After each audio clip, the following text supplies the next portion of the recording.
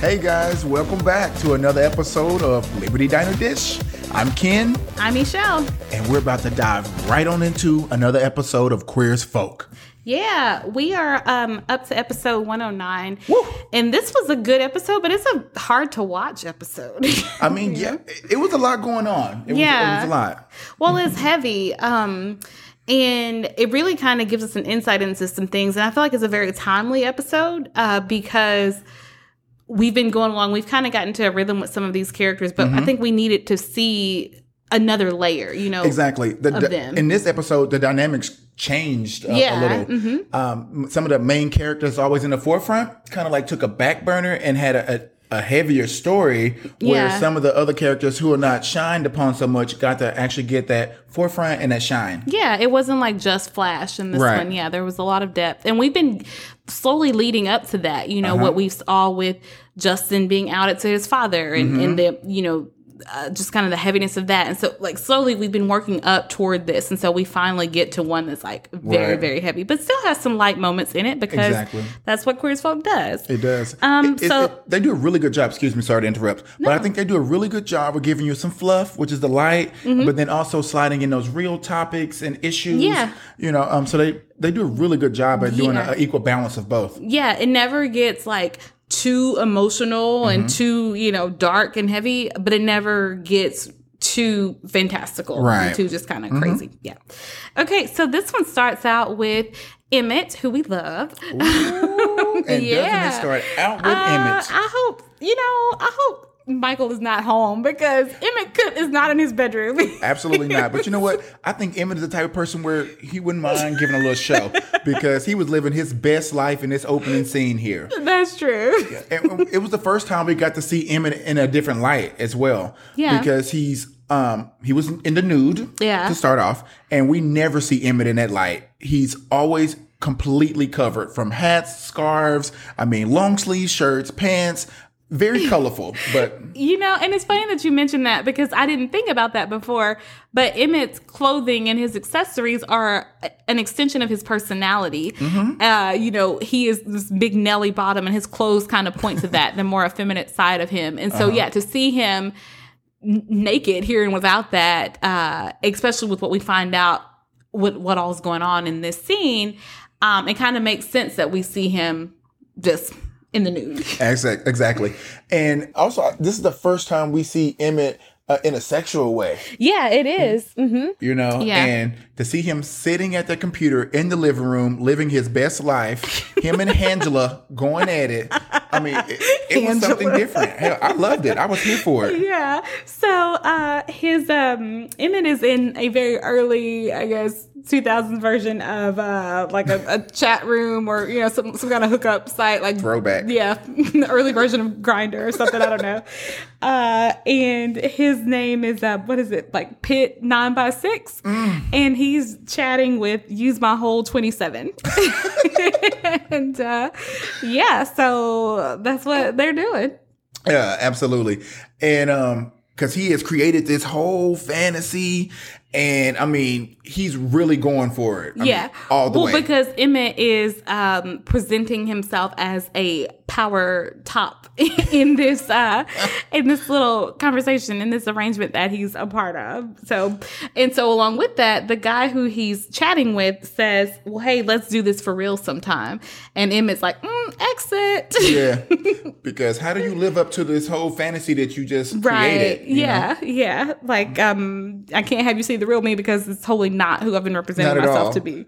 What do you want me to do? Bend it over, drop it like it's hot?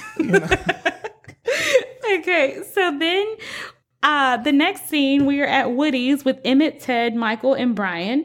And, they're playing pool. And then Michael tells them that he needs to leave because he has to go see David. And Brian is always shady. Yeah, well, he asks, well, why can't he come here? And Michael says, because he doesn't like my friends. And Ted slips in, well, I don't like your friends. Talking about Brian, of course. But what Brian brings up is it's kind of an interesting point because it could look like meddling, but I don't feel that it was meddling at all. I really feel, Brian always going to have a little shade to him, period, because that's Brian Kenny. His truth packs a punch. Yeah, it does. But at the same time, I mean, what he said was the truth. You know, when are you going to meet his friends, or why haven't you met his friends? And I mean, he met all of them. Right. And if this is something serious, I mean, Michael is leaving the group. I mean, he's always talking about David. Why doesn't he know the friends? Yeah. Well, and there comes a point in every new relationship where, you know, first there's that honeymoon phase where it's just the two of us and we're kind of all about each other, learning everything about each other. But then at some point, you start bringing, like, you want to see how they are around their friends, and you want them to see your friend, you know, your world. And so I think even if Brian is being very Brian about the fact that he brought it up and the way he brought it up, it is a good thing, a good conversation that Michael and David need to have. Mm-hmm. And it put it on his mind. Yeah. It really did. It gave him something to think about and something that he could actually address to Dr. David. Yeah. So as they're hanging out and having that conversation, Justin shows up. And I'm still like, how the hell is this boy getting into these bars? I mean, they got the best fake ID I have ever had seen. Yeah, well, yeah, he says he bought one a couple episodes ago. He had to buy a new one. But yeah, these people are like legit on this fake ID. But he shows up, and I love that he comes over to them, and he's got this beer in his hand, and Emmett goes and takes it from him. And he's like, no, baby. Like, okay. Yeah, big brother Emmett coming in. But that's love. And that shows that they actually care for him. Because if they didn't care for him, I mean, no one would give a damn. Yeah. Yeah. Do drugs, drink, whatever you want to do. Yeah. I do think Emmett has definitely taken notice of him, but even Emmett has started to like him and, you know, kind of accept him in some way. So, yeah. But I just kind of like that. And he and Brian are going back and forth. And Brian's like, shouldn't you be at home doing your homework? It's a school night. And Justin's like, well, you're here. He says, and I'm an adult. Yeah, he's like, barely. Yeah. Loved it. Yeah, I just love everything about them and Justin's little rebellious nature there. It's very cute. As he walks out with the condom in his mouth. Yeah, he's going to have his own fun. Then, of course, Michael has to get something in here, get a lick in. He's like, what is this, adopt a trick? He went from a one-night stand, and now he's moved in. And Brian just says, you know, well, of course, he's staying there until I figure out what to do with him, basically. That's admirable of Brian. Yeah. He does not have to take this kid in. He does not. Yeah. It was a one-time fling, supposedly, allegedly. Yeah. And it became this big ordeal. So I mean, we already get to see different layers of Brian right there. That's true. So we move on, and Ted and Emmett are leaving, and Emmett is telling Ted about his cyber guy, and he says, well, I can't meet him because it's all over because I can't meet him, and I can't meet him because I'm nothing like my profile. So this is like early catfishing. And extreme. Yeah, he says, I can't agree to meet up with the guy. And Ted says, well, did you ever consider telling him the truth? And then, which is funny. Let me just say this. It's funny that Ted is saying that, because have you ever considered telling Michael the truth, Ted? I knew he was going to go there. Yes. And also, I was about to touch on a little bit of it too. Do you think it has something to do with like closet people? Because you live a double life when you're in the closet, you know? Your people that's closest to you would have no idea that you actually like the same sex, or you like this type of, you know, experimentation, things like that. You create this fantasy for people to see, but they never really get a really insight of who you really are. Same thing with the computer. Emmett created that whole fantasy. He's that 9x6, which is amazing, by the way. Sorry, my mind's in the gutter. But he created this whole fantasy in hopes that no one would actually ever get to see it. You know, you get what I'm saying? So it's like you get what I'm saying? Yeah. Well, he gets to pretend to be something. Exactly. But without actually having to deal with what it's really like to be that person. Yeah. And the same thing with Ted, because he'll get to be around Michael. We all know that he likes Michael. Michael knows that Ted likes him, but Ted would never come out and say it. Yeah. No. And here's the thing. And I'll go into it more a little bit later, but you can look at this storyline with Emmett and just be like, this is just a bunch of fantastical mess. Right. But really what it is, it's more relatable than you think, because it's just, I think all of us have parts of our personality that are more recessive, and so they don't come out as much. And so this is just that recessive part kind of rising up in Emmett. And so, but done in a very Emmett way. And he needs it. He does. Well, you've got to find outlets for these other parts of yourself that maybe they're not your more dominant or your more normal disposition, but they're still in you. And you got to find an outlet for it. Emmett found his in this chat room. Right. So, I love it. Yeah. So after that, we go to Melanie and Lindsay's house, and poor little Gus is sick. And so Lindsay's kind of panicking, but Melanie... I love this scene. No, she came in like a true boss. She smoothed everything over. She cooled, calmed Mel down. Lindsay down. Made the whole situation just calm. And got it taken care of. Yeah, she's like, here's what we're gonna do. Yeah. You get the keys. I'll get the blanket. Let's go. Yeah. Because you got to have somebody that's in control. That's. Because Lynn's scared. Yeah. Freaking out a little bit. Yeah. New moms, first baby. This happens. Like, most of the time they're going to tell you, take a Tylenol or something like that. Absolutely. But, for new parents, this is, normal to freak out. Yeah. But Melanie does well, considering. So at the loft, Justin's on the phone. He's doing his homework, but he's also talking to his mom on the phone. And he tells her that Brian's home, and Jennifer says to tell Brian hi. That was cute to me. Yeah. She's here for him, and it seems like Justin is coming around. Yeah. And clearly he wants to go home, but he just can't. Right. And he's not going to compromise himself just for someone else. Which is such a huge thing and something to applaud. And I think we don't want to forget how big of a deal that is, I know a lot of people, talk about, might say something about just being bratty or being young or whatever. And it's like, but you can get lost in that and not appreciate just how big and important what he's doing is. Exactly. Saying, this is who I am and I have to be true to who I am. And if that means I can't come home and I've got to take the chance that Brian's in a good enough mood to let me sleep on the couch that night, Exactly. This is Justin's defining moment. This is from child to man. Yeah. He's literally making those strong decisions of taking control of his life. This is what I'm going to do. You can either ride with me, or, I see you in the dust type of deal, Like he's not going to compromise himself to make anyone else feel good. He's not hurting anyone. This is my life. I will love you guys to be on the ride with me. But if you can't make it, you can't make it, right. And I hate when people just label, Justin is bratty at times. Yeah, that's part of his personality because he's young. He's 17. Yeah. But he, as a 17-year-old, he has so much strength and power. Right. Because look at, I don't want to just shade Michael, but look at Michael, who's 30, who in some situations has no backbone and cannot stand up, for who he is. So it's a very impressive thing that he's having, just how brave he is. He's extremely brave. That's a good term to describe him. Good adjective. He's very brave. Yeah. Anyway, with that conversation, you can tell that she's asking Justin to come back home and saying that she misses him. And Justin is saying, yeah, I want to come home. I miss you too. But is Dad still? Exactly. Yeah. Well, he asks, does Dad ask about me? Is he still upset? Can you talk to him? Try to make him understand. And so it's clear that Craig is the one who's making it where Justin can't come home. And it's not going to change. Not for a long time. It's going to take some years for them to build a relationship, I think. Yeah, it could be, if ever, just depending on how close-minded Craig wants to continue to be. Absolutely. But this is Ghost Craig because, as you know, Craig is dead to me. So. Yeah, facts.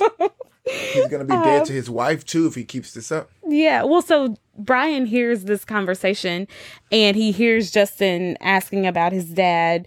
After he hangs up, Justin's kind of sad because his sister was there, his mom's there. That's been his life. That's his family. Right, exactly. And Brian tells him, your father was terrible to you. He's a jerk. You should just be done with him and move on. And Justin says, yeah, but he's still my dad. Could you just forget about yours? And Brian says, well, I already did. And Justin's like, well, you don't see him or talk to him at all. And Brian says, we don't have a special bond just because, he got my mom pregnant. He's already served his purpose. I've moved on from him. And Justin says, I can never feel that way about my dad. And so despite everything that's happened in the past just couple of weeks, Justin's like, I still love him. That's still my dad. I still want to have a relationship with him. And then Brian says, well, then you'll always be hurt. That's like, as long as you keep expecting him to change or him to be involved or him to love you the way you think he should, you're leaving yourself open to be hurt. And I'm glad he said that because it shows you insight on Brian. Clearly he has been hurt in the past. Yeah. And it made him be really guarded. Yeah. And that's what he projects onto others. He projects his life onto others. And then this whole conversation, it literally just shows the innocence and the vulnerability of Justin. Yeah. No matter what his father has done, tried to kill Brian, kicked him out of the house, basically. I mean, went crazy, showed up and embarrassed him in front of his friends outside of the nightclub. I mean, things like that. But he's still willing to give him another chance. Yeah. He still wants that relationship, that love. So it just shows that how innocent and how vulnerable he is and how he hasn't really experienced any true hurt to make him want to close off. Right. And, you know. This is the first real deep hurt that he's experienced. And it is very deep and very real. But, you know, speaking to kind of what Brian says about this, it takes a lot of courage to put yourself out there to risk being disappointed and being hurt and being rejected. That takes an extreme amount of courage. Because nobody wants to be rejected. No. And that's something that Justin still has right now. And some of that comes from up until this point, he's probably had a solid foundation with his family. He's known that he's loved. He's known that he belonged. And that he was, kind of embraced by his family. But now this thing has happened. But still, he can't deny this history that he's had with his father, where it was like up to this point, even though he wasn't perfect, because we've talked about that in the past, like Craig is clearly out of touch with his family and what's going on in his house.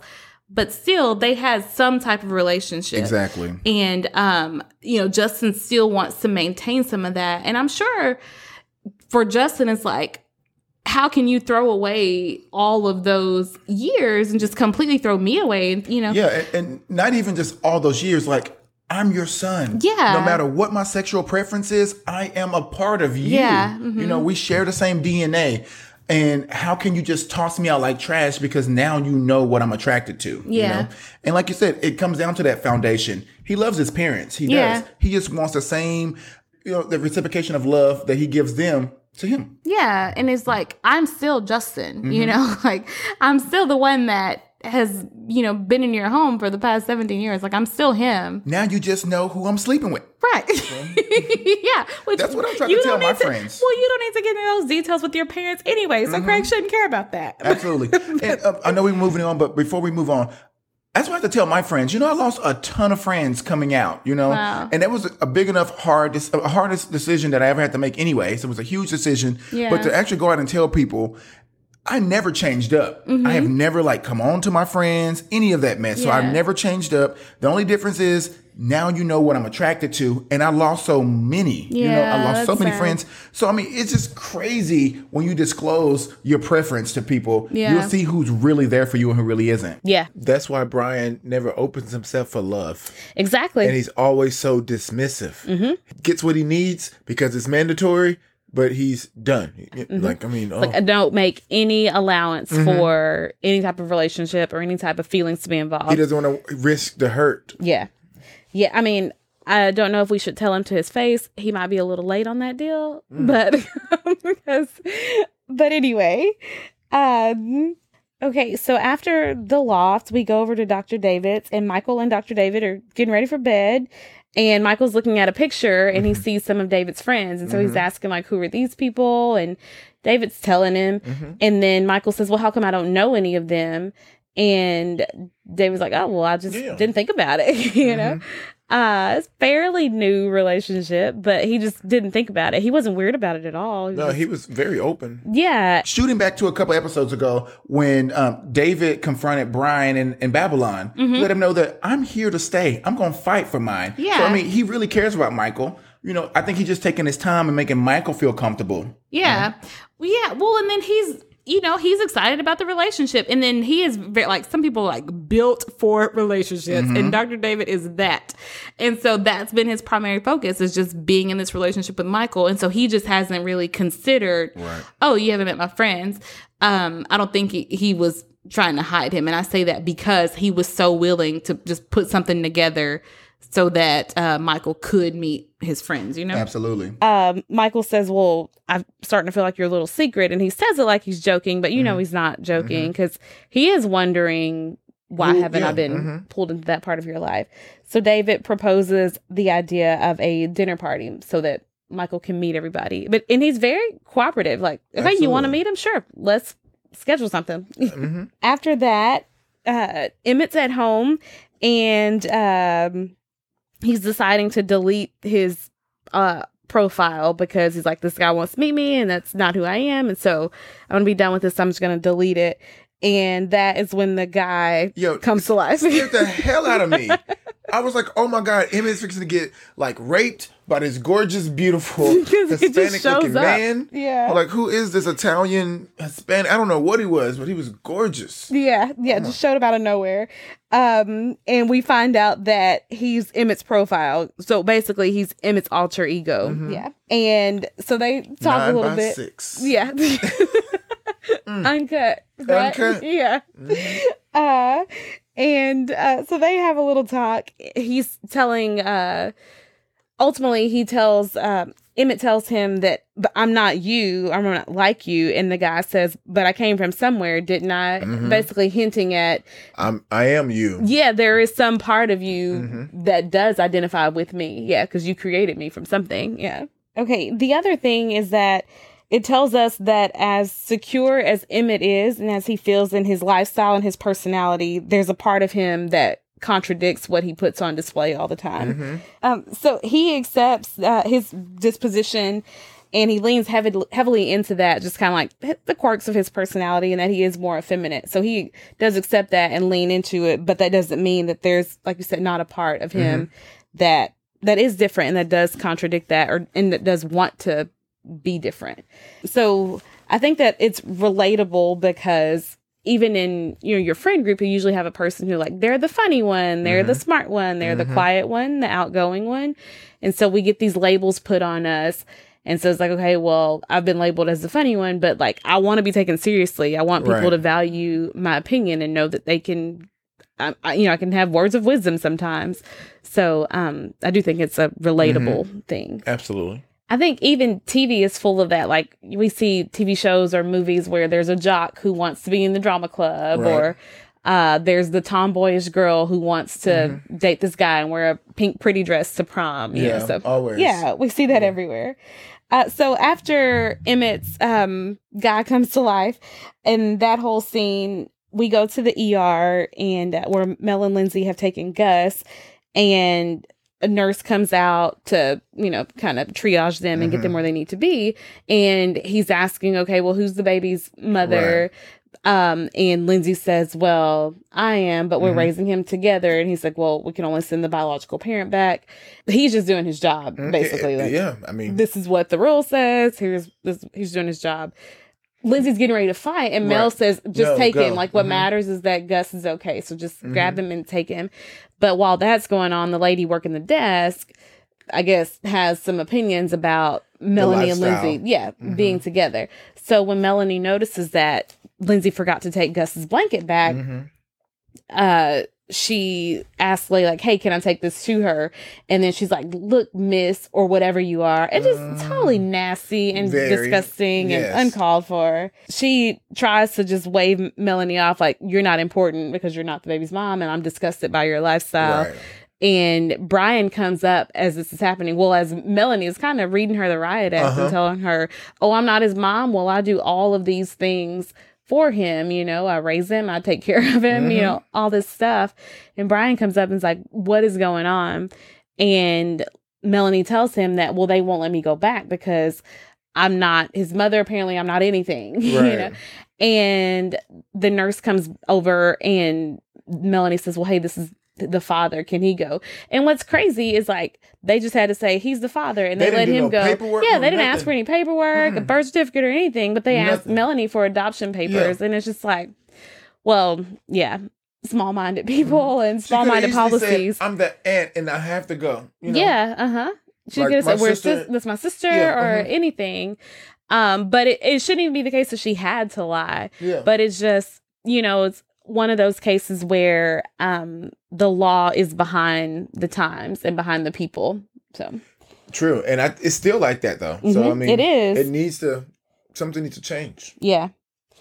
So Brian does go back with her because, again, Melanie is just like, what's important is that Gus gets the care and attention that he needs. Mm-hmm. And so she's like, take the blanket, go back there. And that was the first time we saw them work together. Yeah. Mm-hmm. Mm-hmm. Because when they put the baby first and not their own junk, they put the baby first, they can agree and move forward. So after the ER, we're at the gym, and Brian is telling us that Gus is a little drama queen because apparently he was fine. So then Michael is telling them that he talked to Dr. David and they're going to have this dinner party where he's going to meet his friends. Well, now Michael is freaking out because he's like, I'm not going to fit in. It's like, Michael, you brought this up. Okay. Like, it's your fault we're having this dinner party. You brought this up. Yes. So sometimes I love Michael, but he can drive me insane sometimes. Yeah. I don't like that indecisiveness. At first you were like, he's not letting me meet his friends. I'm his dirty little secret. Now it's like, oh my gosh, he's letting me meet his friends. I'm not going to fit in. Which one do you want? Yeah. Come on. Get it together. Yeah. So as they're talking about that, Emmett is there in his alter ego standing over his shoulder, and he's making him like actually work out for a change. And the other guys notice that. So, he was in there getting it too, wasn't he? Yeah. Because normally he's in there looking for the eye candy. Yeah, he's in there just kind of posing, But yeah, he's actually working out this time.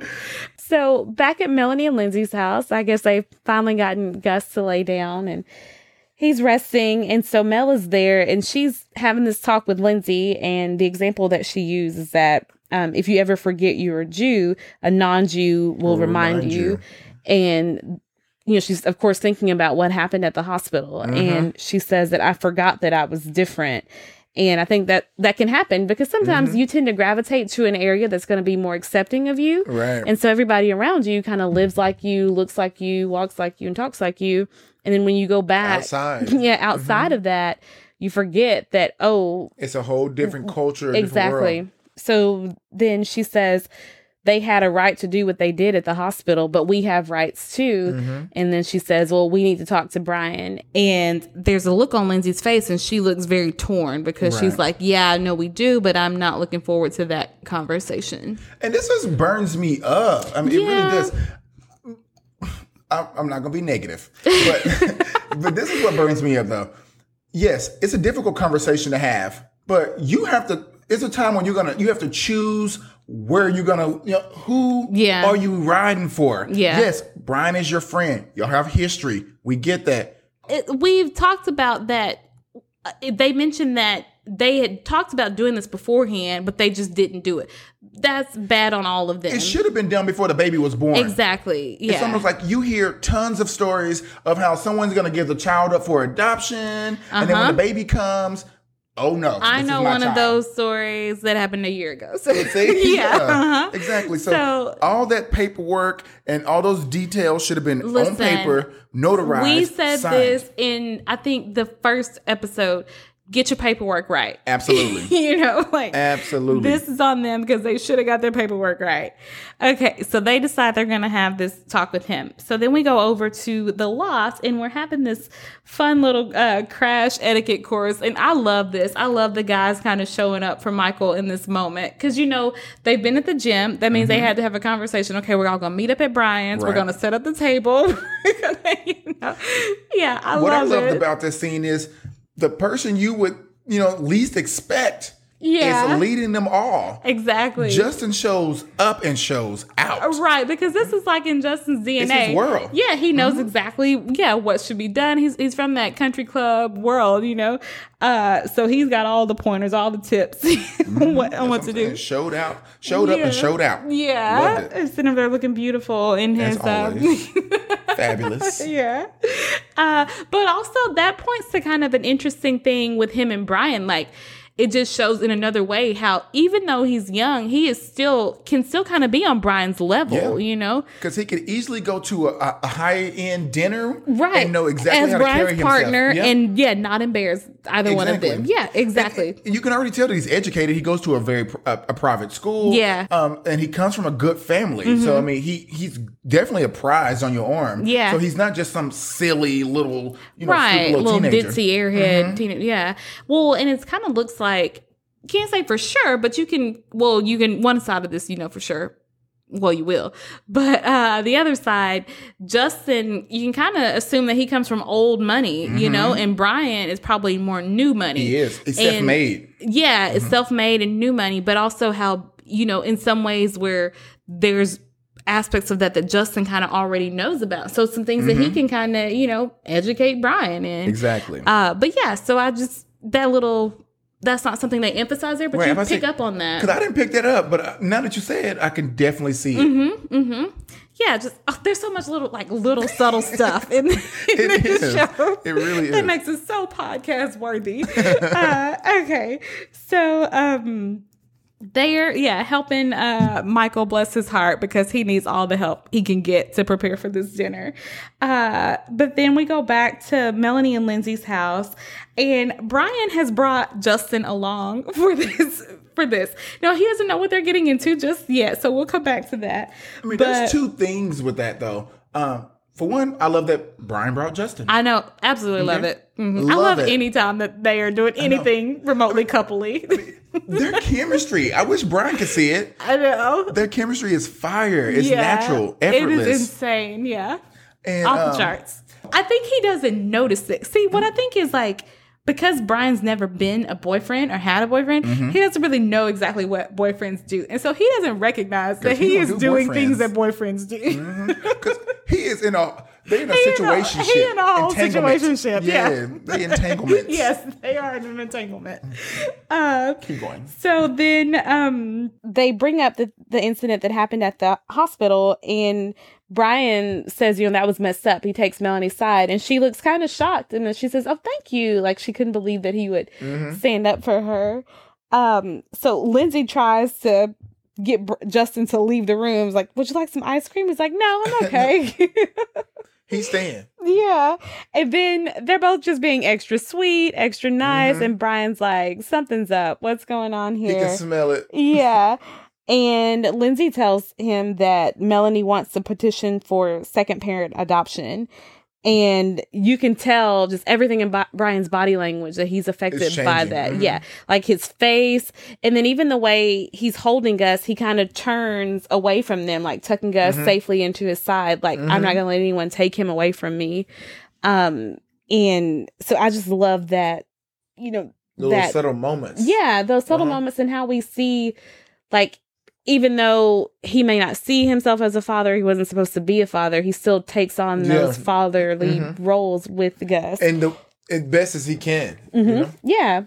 So Justin is asking Lindsay, well, what does that mean? How do you get the, what is it? Second parent? The second parent adoption. And she says, well, in order to do that, Brian would have to basically relinquish his parental rights. Right. And Justin cannot believe that. And he's like, no way. He's Gus's dad. And Lindsay says, well, we're not trying to take that from him. We're just trying to do this paperwork to, she tries to smooth it over.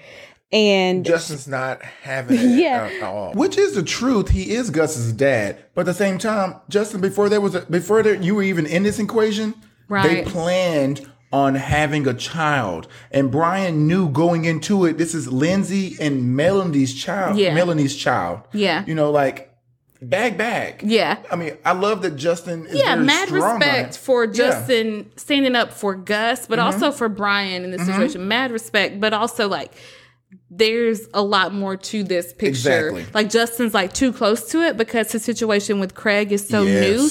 He's too close to it. He can't really see the bigger picture here and what all is involved and how this is a totally different situation.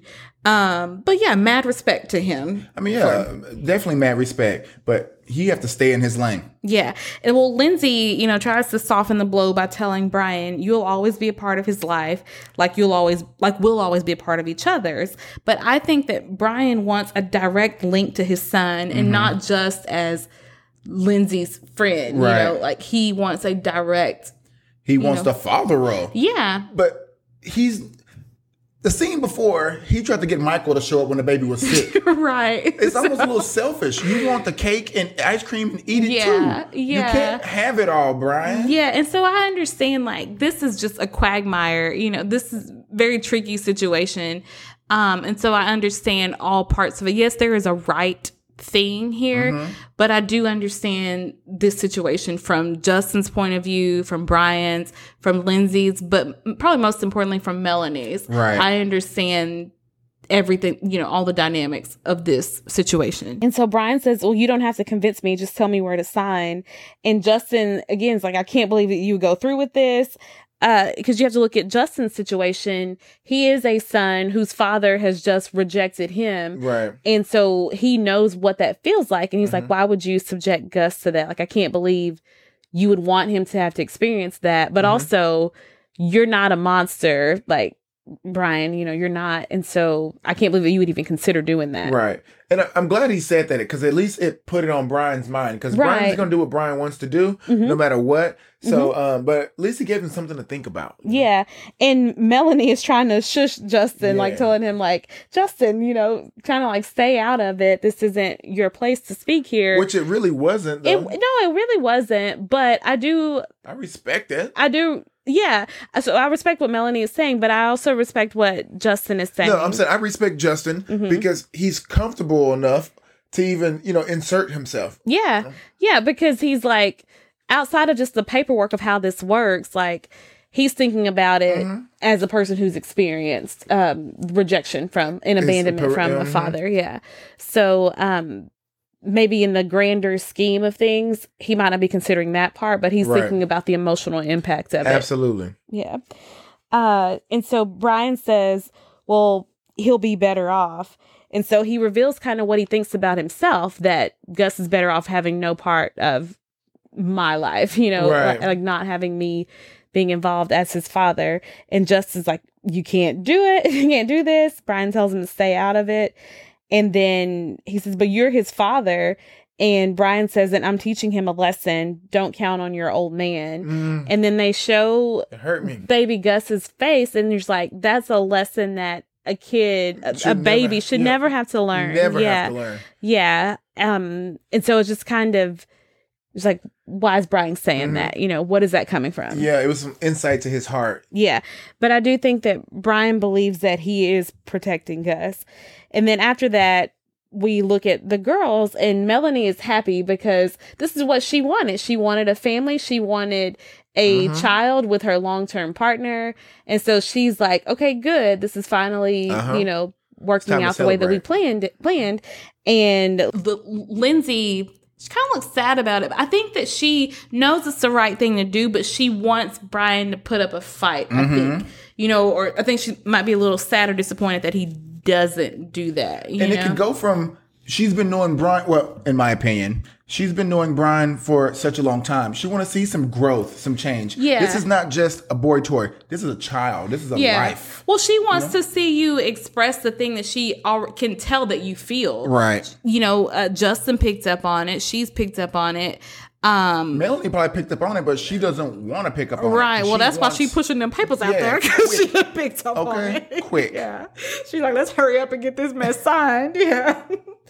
So yeah, we talked about how Justin is looking at this as a son whose father has pushed him away and rejected him, and he doesn't want Gus to go through that. And so he can't even, what he knows of Brian, even though he's starting to see more of the rough edges of Brian, you know, that first night he saw one thing, but now he's, because Brian realizes that he exposed that to Justin, now he's making sure Justin sees those rough edges. And so even with Justin seeing that, he can't believe that Brian would just so easily, you know, let go.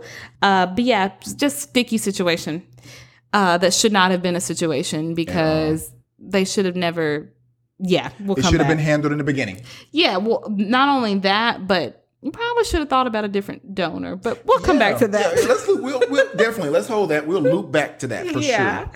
Okay, so at Babylon, it's Emmett and Ted there, and it's just the two of them, which is something that we don't get to see very often. Ever. And Emmett is doing the Praise Jesus. And so we're just going to have to like try that out the next time that we go hit the club scene. Girl, I hit that Praise Jesus, okay? Raise them up. We have to see if that still plays at the club. So Emmett's alter ego is there with them, and he is pushing Emmett to go talk to this guy. And Emmett is nervous, which is not normal for him. Emmett's not a nervous person, but that's because he's kind of using a part of his personality that doesn't get much exercise. Exactly. Yeah. So back at Dr. David's, Michael arrives for the dinner party, and he is greeted by Laura, or Dr. Laura, and she seems fun and adorable. Yeah, like a good friend of David. She's very welcoming to Michael, kind of invites him in and breaks some of that initial ice there at the door. And then over at the loft, this scene was just great to me. I just love the way that it was shot, with Justin in the back and Brian in the front. So we see Justin's beautiful naked ass, and then you see Brian's beautiful face. Well, I also just love the different angles that we're seeing of them, how the camera's behind them and we see the reflection. We're seeing all these different sides of them, you know, seeing them from different angles. And how comfortable they are with one another as well. Yeah, that too. But also, like, because as Brian's saying one thing, we know that there's a part of him that doesn't really believe what he's saying. Exactly. You know, and so just seeing them in the role, seeing Brian in the role as a father, but also seeing him in the role as a son, seeing Justin in the role as his situation, yes. you know, or, you know, I don't want to use the word boyfriend, but I don't have a better word. Right. So seeing Justin there, but also in a, almost like a, not in a perverted way, but almost like a son to Brian, like a protege, like learning like from a him. Protege teaching. Yeah, like a mentee, like in Brian's a mentor. And so just seeing all those different angles, like all the different layers of their relationship with each other, like it was just so well done, so clever. And there's so much packed in the dialogue there. Yeah, the way it's shot in that one scene. Yeah, so much packed there. So then they're doing some SAT prep, which is cute that Brian is helping him study. Yeah. This is the like shadiest study session ever. Justin always gonna do it. Yeah, I guess Justin's answers to the questions are unconcerned, nonchalant. That's what you are. And then uncaring. Because Justin is upset that Brian could just so easily walk away. Now, I think were Brian to explain the whole situation to Justin, like, hey, here are the legalities of it, here's all of this. He maybe Justin would see it differently, but Brian hasn't done that.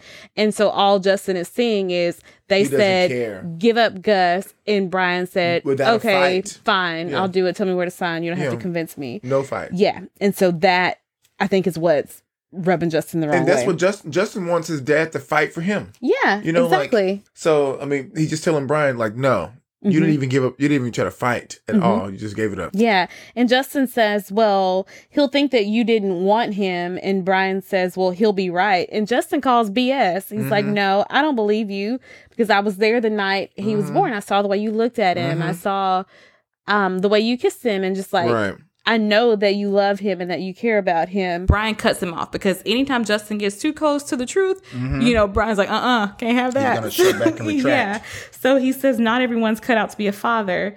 And I think, you know, Brian says that to kind of shut Justin up. But even in doing that, he reveals a little bit more of himself because it's not about a lack of love. It's about him feeling like he's unfit to be a father. So then Justin starts shaving his 2 facial hairs on his baby face. And he says, you know, in the middle, as they're talking, he says, a boy needs a father. And then Brian says, well, you haven't had one for 2 weeks. But I think there's some validity to what Justin is saying. Yeah, I do too. I definitely think he's coming from a, relatable place.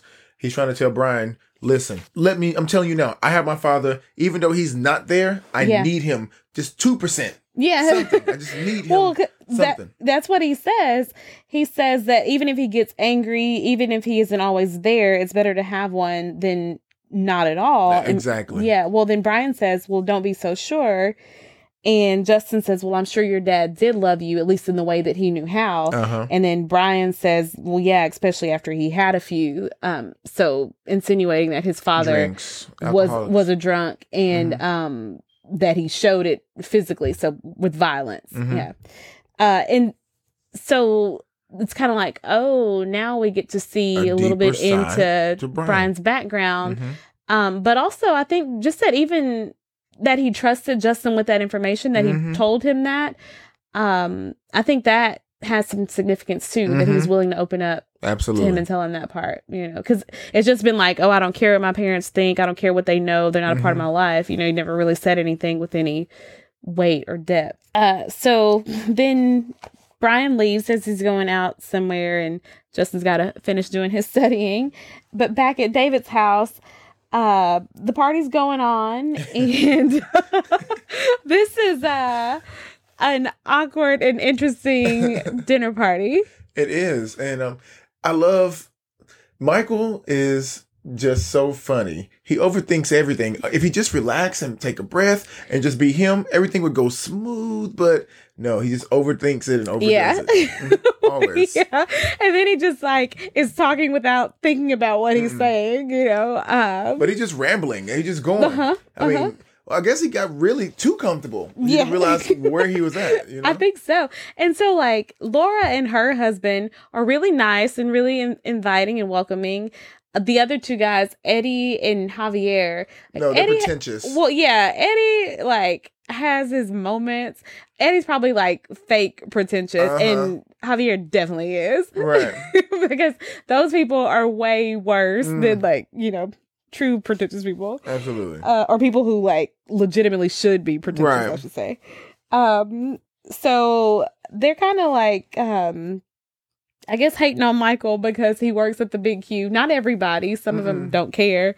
But Javier thinks he's above it. Yeah, way above it. But that brings Michael to thinking like, hold up. I seen you somewhere. Did you show up at the Big Q? But he's like, no. He's trying to pinpoint it. But he definitely finds it. Yeah. And because Dr. David's mention of shellfish. Oh, my God. It helps him remember. He gets a flashback. Hey, I met you. You know what? I met you at the white party. They hooked up. He gave Michael crabs.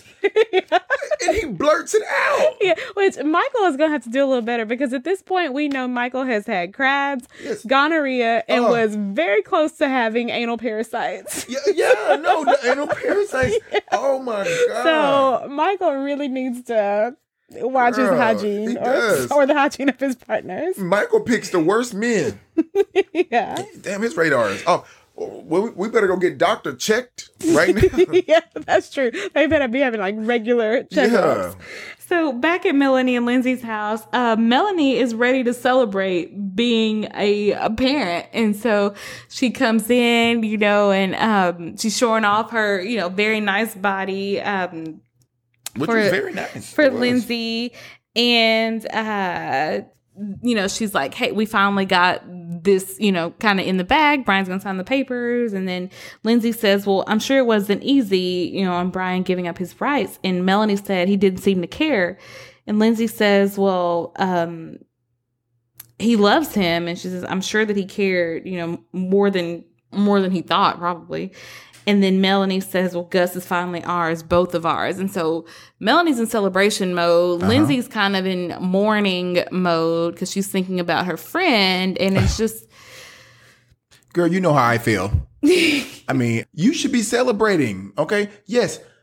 Well, like you said before, they should have chosen a different donor. Yeah. They should have chosen a different donor because the history between Lindsay and Brian clearly is still there. Right. And at least for Lindsay. Yeah, at least for Lindsay.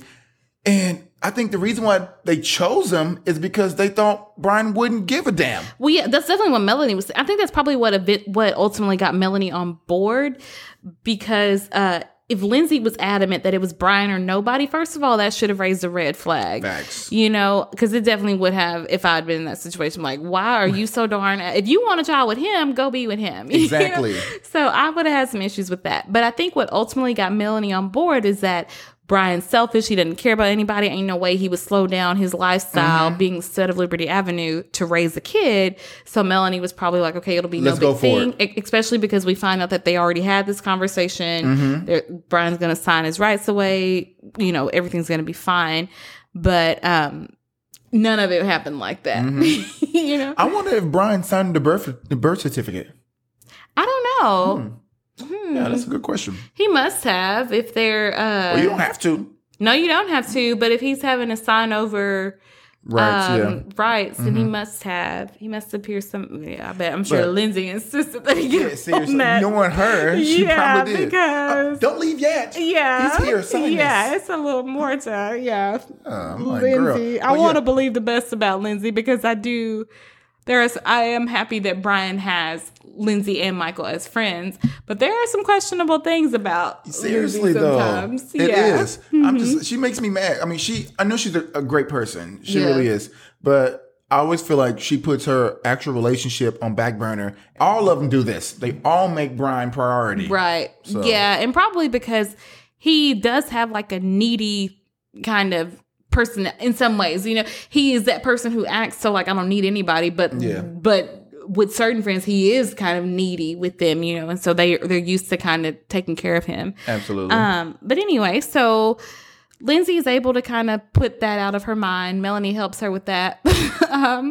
And we get to see them just be two lovers in this scene, you know, as the song Down and Dirty by, I think Shannon McNally plays here. And so they've been in mom mode this whole episode and a lot of the other episodes. But here, they just get back to being two lovers. And Mel comments that she's missed, you know, kind of missed that about them. So because, you know, having a child and then a whole career, you know, your relationship can take a toll, you know, and you kind of miss those honeymoon stages, you know, and those little bitty intimate, you know, encounters and little details that go into relationships. So finally they had a time to actually have some me time or some we time, I should say. Yeah. And it was really good to see them connect in that way. Yeah. So then we see Brian and he's walking down the road and he's headed somewhere that is unfamiliar to us because it's not Liberty Avenue. It's not colorful enough. And also, but with Brian, his posture is a little different. His walk is a little different. His normal like strut isn't there. And so then he comes up to this place and you see him, he even kind of like rolls his neck a little bit, almost kind of like, here we go, you know, bracing himself for where he's going. And when he gets in there, we meet Jack Kinney, and he says, you know, hi, Pop. And Jack tells him, say hi to the guys, and he says, hi, guys. But Brian's behavior is just very submissive. Like, he tells him to do something, he does it. Yep. His head's kind of down, he averts his eyes, just kind of like everything about Brian is very off.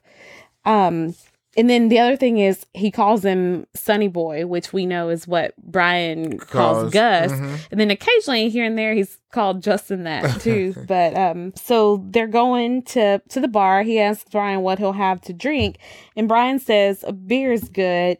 And then Jack goes over to the bartender and he's like, a couple of your best scotches.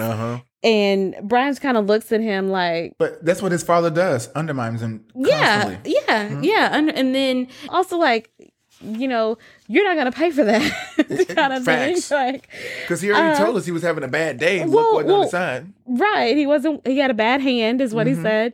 But then he just goes right into it. He says, well, how's that fancy job of yours? Kind of snapping his fingers, almost like, oh, you must be Mr. Big Shot. Yeah, you got money. Know? Yeah. And then Brian's just like, the fancy job is fine. I'm not complaining. And then so... This was sad, though. This whole scene in this bar is very sad.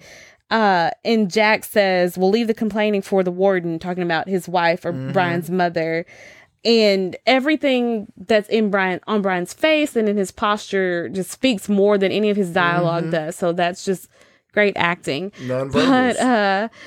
But even as Jack is talking about the warden or Brian's mom, Brian like turns his back to him, and not because he's not listening, but also to like catch the blows with his back, you know, so they don't hurt him as much. I catch it now. Yeah. I can see it, but I didn't see it. And so it's just like he's so used to that from him, his body just like muscle memory just automatically knows how to respond around him. Because when you think about it, like everything that Brian thinks about being a man or being a father comes from either mimicking Jack or trying to avoid being like Jack. So that's why he's so screwed up, basically. Again, like Brian's not making much eye contact with his dad as he is listening to him. Well, so they get their drinks and Jack says, you can kind of whispers, well, I'm a little short this month. And you look at Brian's face and it's like, oh, there it is. Yeah. He knew. He's like, I was wondering, you know, how long it was going to take this time.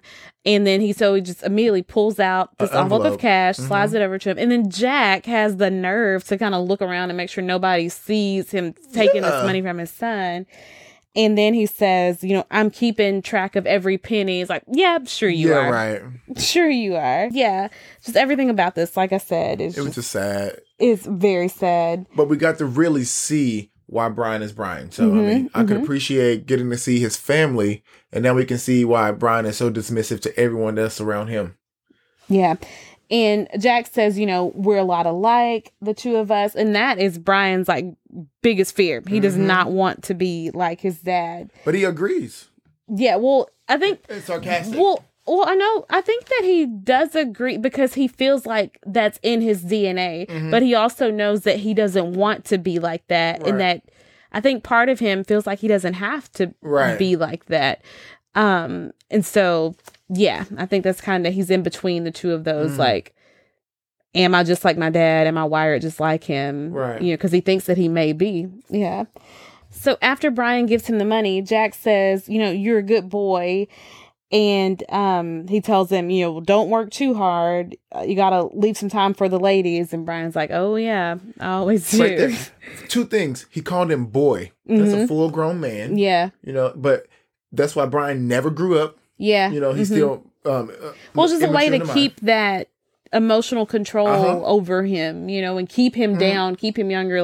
I don't care if you have more money than me. He's still finding ways to get little jabs in. Yeah. And then you don't even know me, ladies. Yeah. Yeah.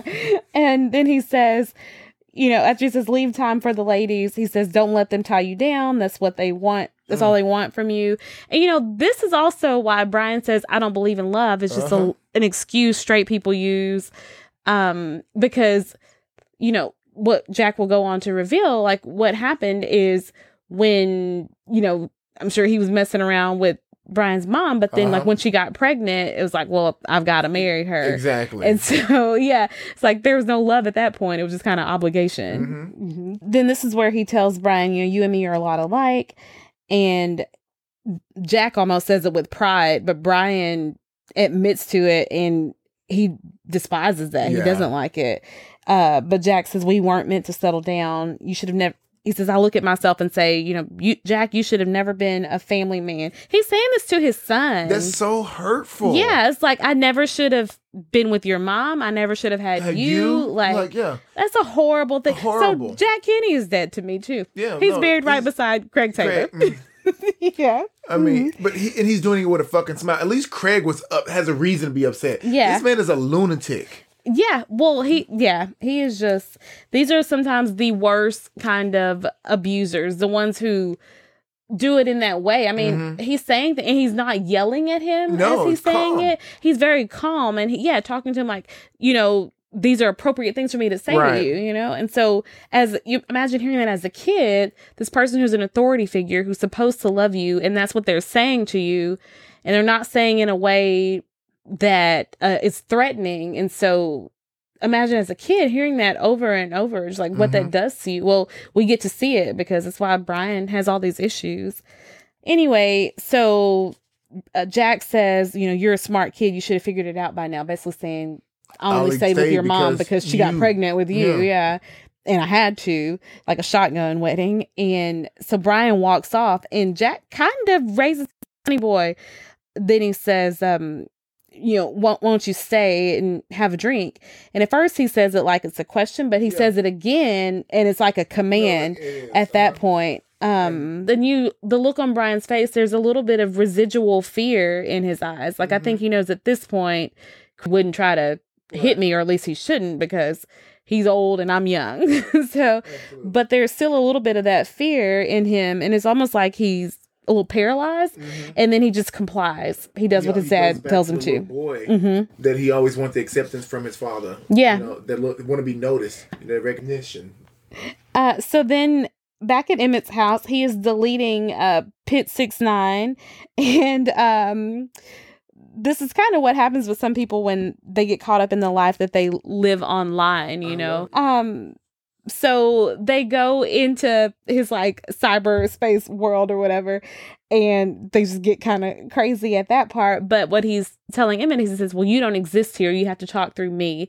And so I think that's something that statement is a lot broader, a lot bigger, has a lot more meaningful than what appears in just that scene. He's just saying, when you create a life behind a screen like this, then it's no longer you, it's somebody else at that point. And so, well, I think it's like, then it's not really you. And so if you want to experience this, then go out and experience it. True. And so they have the little interaction with the surfer dude, and he has the typo that kind of snaps Emmett out of that world a little bit. That was hilarious. Yeah. But then also he meets the guy that he has been chatting with this whole time, and he kind of becomes, like, they call it a textrovert, a person who you can speak your mind as long as you're doing it behind a screen. And so he asks him for his address, and so I think that's that prompting to say, okay, be you. Don't live through someone else. Just be you. If you want to go meet the guy as you, Emmett. And he's like, fuck it. You're either going to like me or you're not. Yeah. And I want to get laid. I'm going for it. Right. Yeah. So back at Dr. David's house, the party is over in more ways than one. And Michael kind of feels like he blew it and like he just doesn't fit in.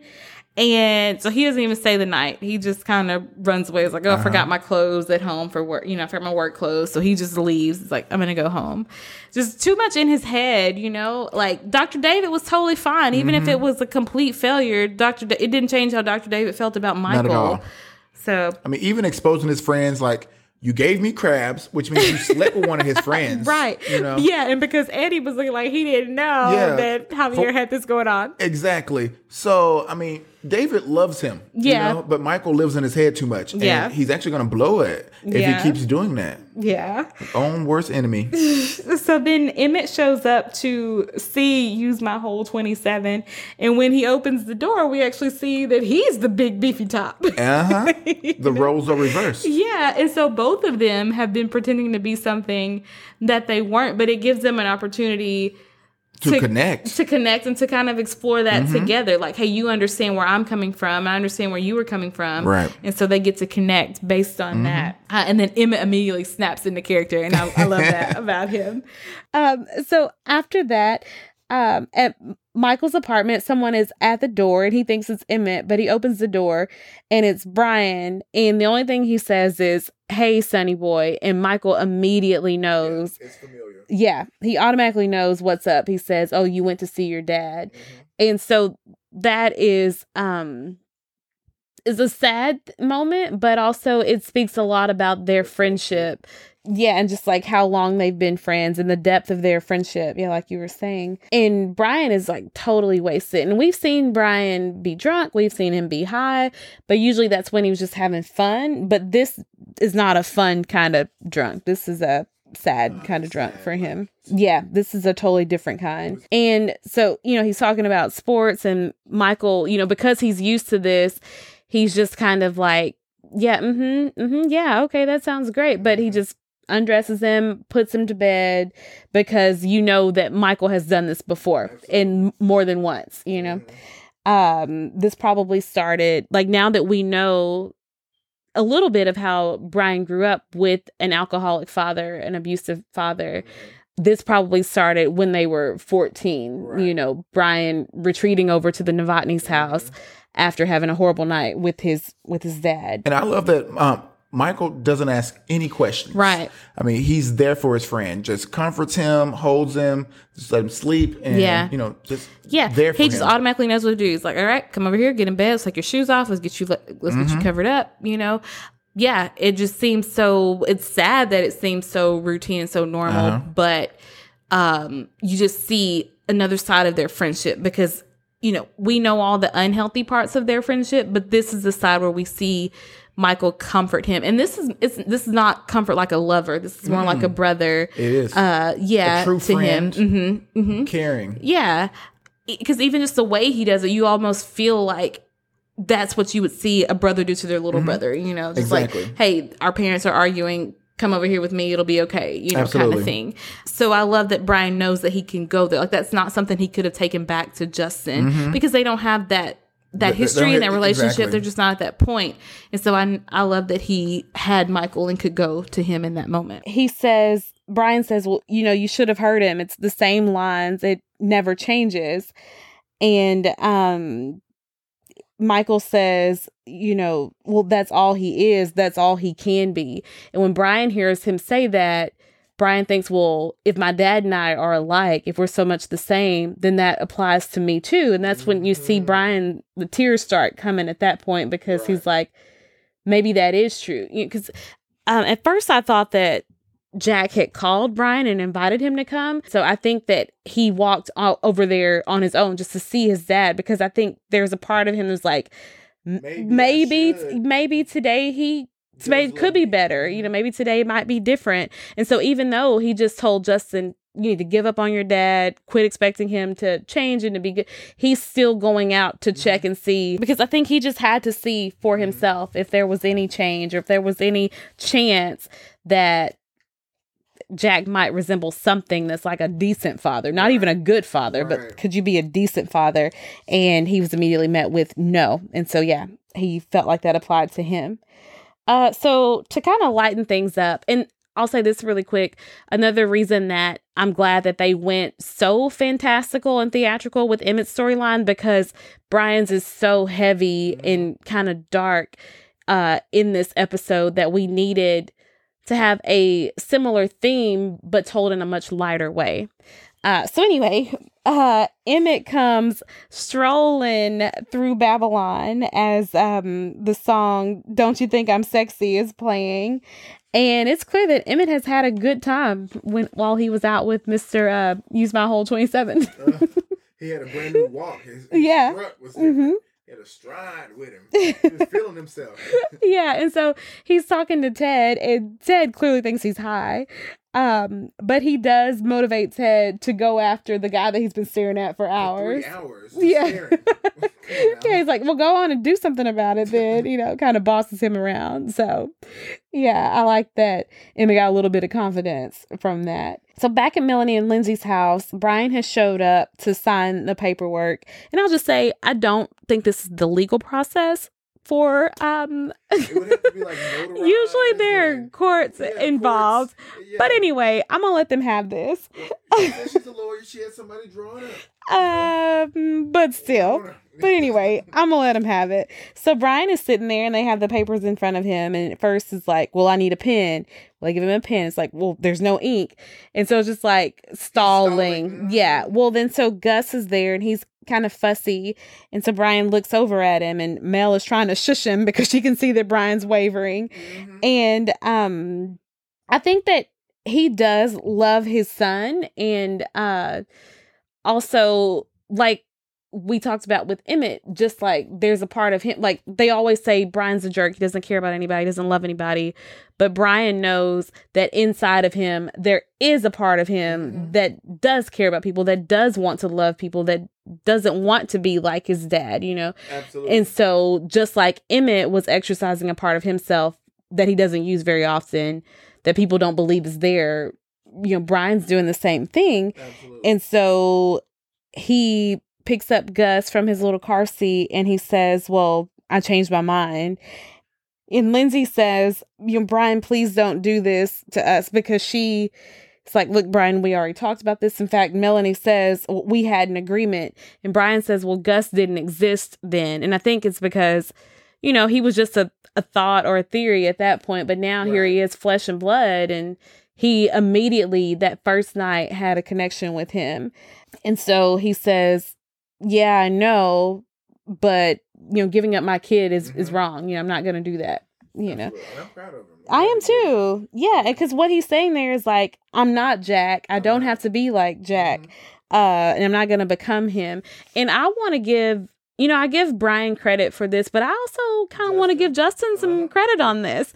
Because he did, because Justin sees into Brian. He sees past that facade, and past this image that he projects out there. And he was like, no, I know that you care a lot more than you let on, you can pretend to be nonchalant about it, but I know the truth. And so I do think that I know that Brian wanted to keep his rights to Gus, but I do think that if it weren't for Justin saying what he said and challenging him on it, that Brian might, you know, he might have just shown up and signed him. Now, I'm not saying that I think he was right for not signing them, because Lindsay and Melanie are right. They did have an agreement that this is how it was going to go. And so because of that, Brian should have signed the papers, but I will say that he shouldn't sign them for this reason. Like, it should be, he needs to come to terms with how to love this kid and know he can be a part of this kid's life, and not just do it because, they threw papers in front of him. Correct. He needs to know that he's making a decision with his head, with his heart, all of that. So Michael is working out at the gym by himself this time, and Dr. David shows up, and they both want to talk. They keep talking over each other, apologizing over each other, and they see the same issues with their relationship, but they come up with two very different conclusions. Michael says, I think we should break up, and Dr. David says, I was going to ask you to move in. And the episode ends just like that with the song Doctor, Doctor, Bad Case of Loving You playing. It's heartbreaking. Yeah. Because it seemed like things were going well or could go well, but it's Michael. Michael has almost, he's like about to prematurely pull the plug on this relationship. So we'll have to see what happens with that next time. God. And they're wrong for leaving it like that. Yeah. Oh, I am dying to know. Normally it kind of ends like it just fades out. Mm-hmm. This one is like dun dun dun. Yeah. What happens? Mm-hmm. God. Yeah, it was a good episode. It was. It was. And what's wild about this episode is it can seem, because it focused around Brian, Michael, and Emmett and what they had going on. And it could seem like three very disconnected storylines. Yeah, but they all had a common theme, because Brian, Emmett, and even Michael to a certain degree are all dealing with this issue of, well, this is kind of who I am and who I've always been, but there is something inside of me that kind of contradicts that. And I would like to explore that a little bit, And so Emmett leaned into his and, went and met up with the guy. Brian ultimately leans into his, but Michael is not. At least he hasn't just yet. Yeah, it was a really good episode. Yeah, very good. And just sets up a lot for, to dig into on the next one. So be sure you check that one out. Absolutely, guys. And as we always say, we're very thankful to have you guys for tuning in and listening to us. Without you guys, this wouldn't be possible. We want you guys to definitely give us feedback. We also want you to join us on Instagram, Facebook, and Twitter. Leave us comments. Send us an email, libertydinerdish@gmail.com. Also, you can go to our website, libertydinerdish.com, and click the Contact Us tab. That comes directly to Ken and I. So, yeah. Absolutely, guys. We're just very thankful. And we just want to say this has been a wonderful episode. And until next time, we are out. Bye. Bye.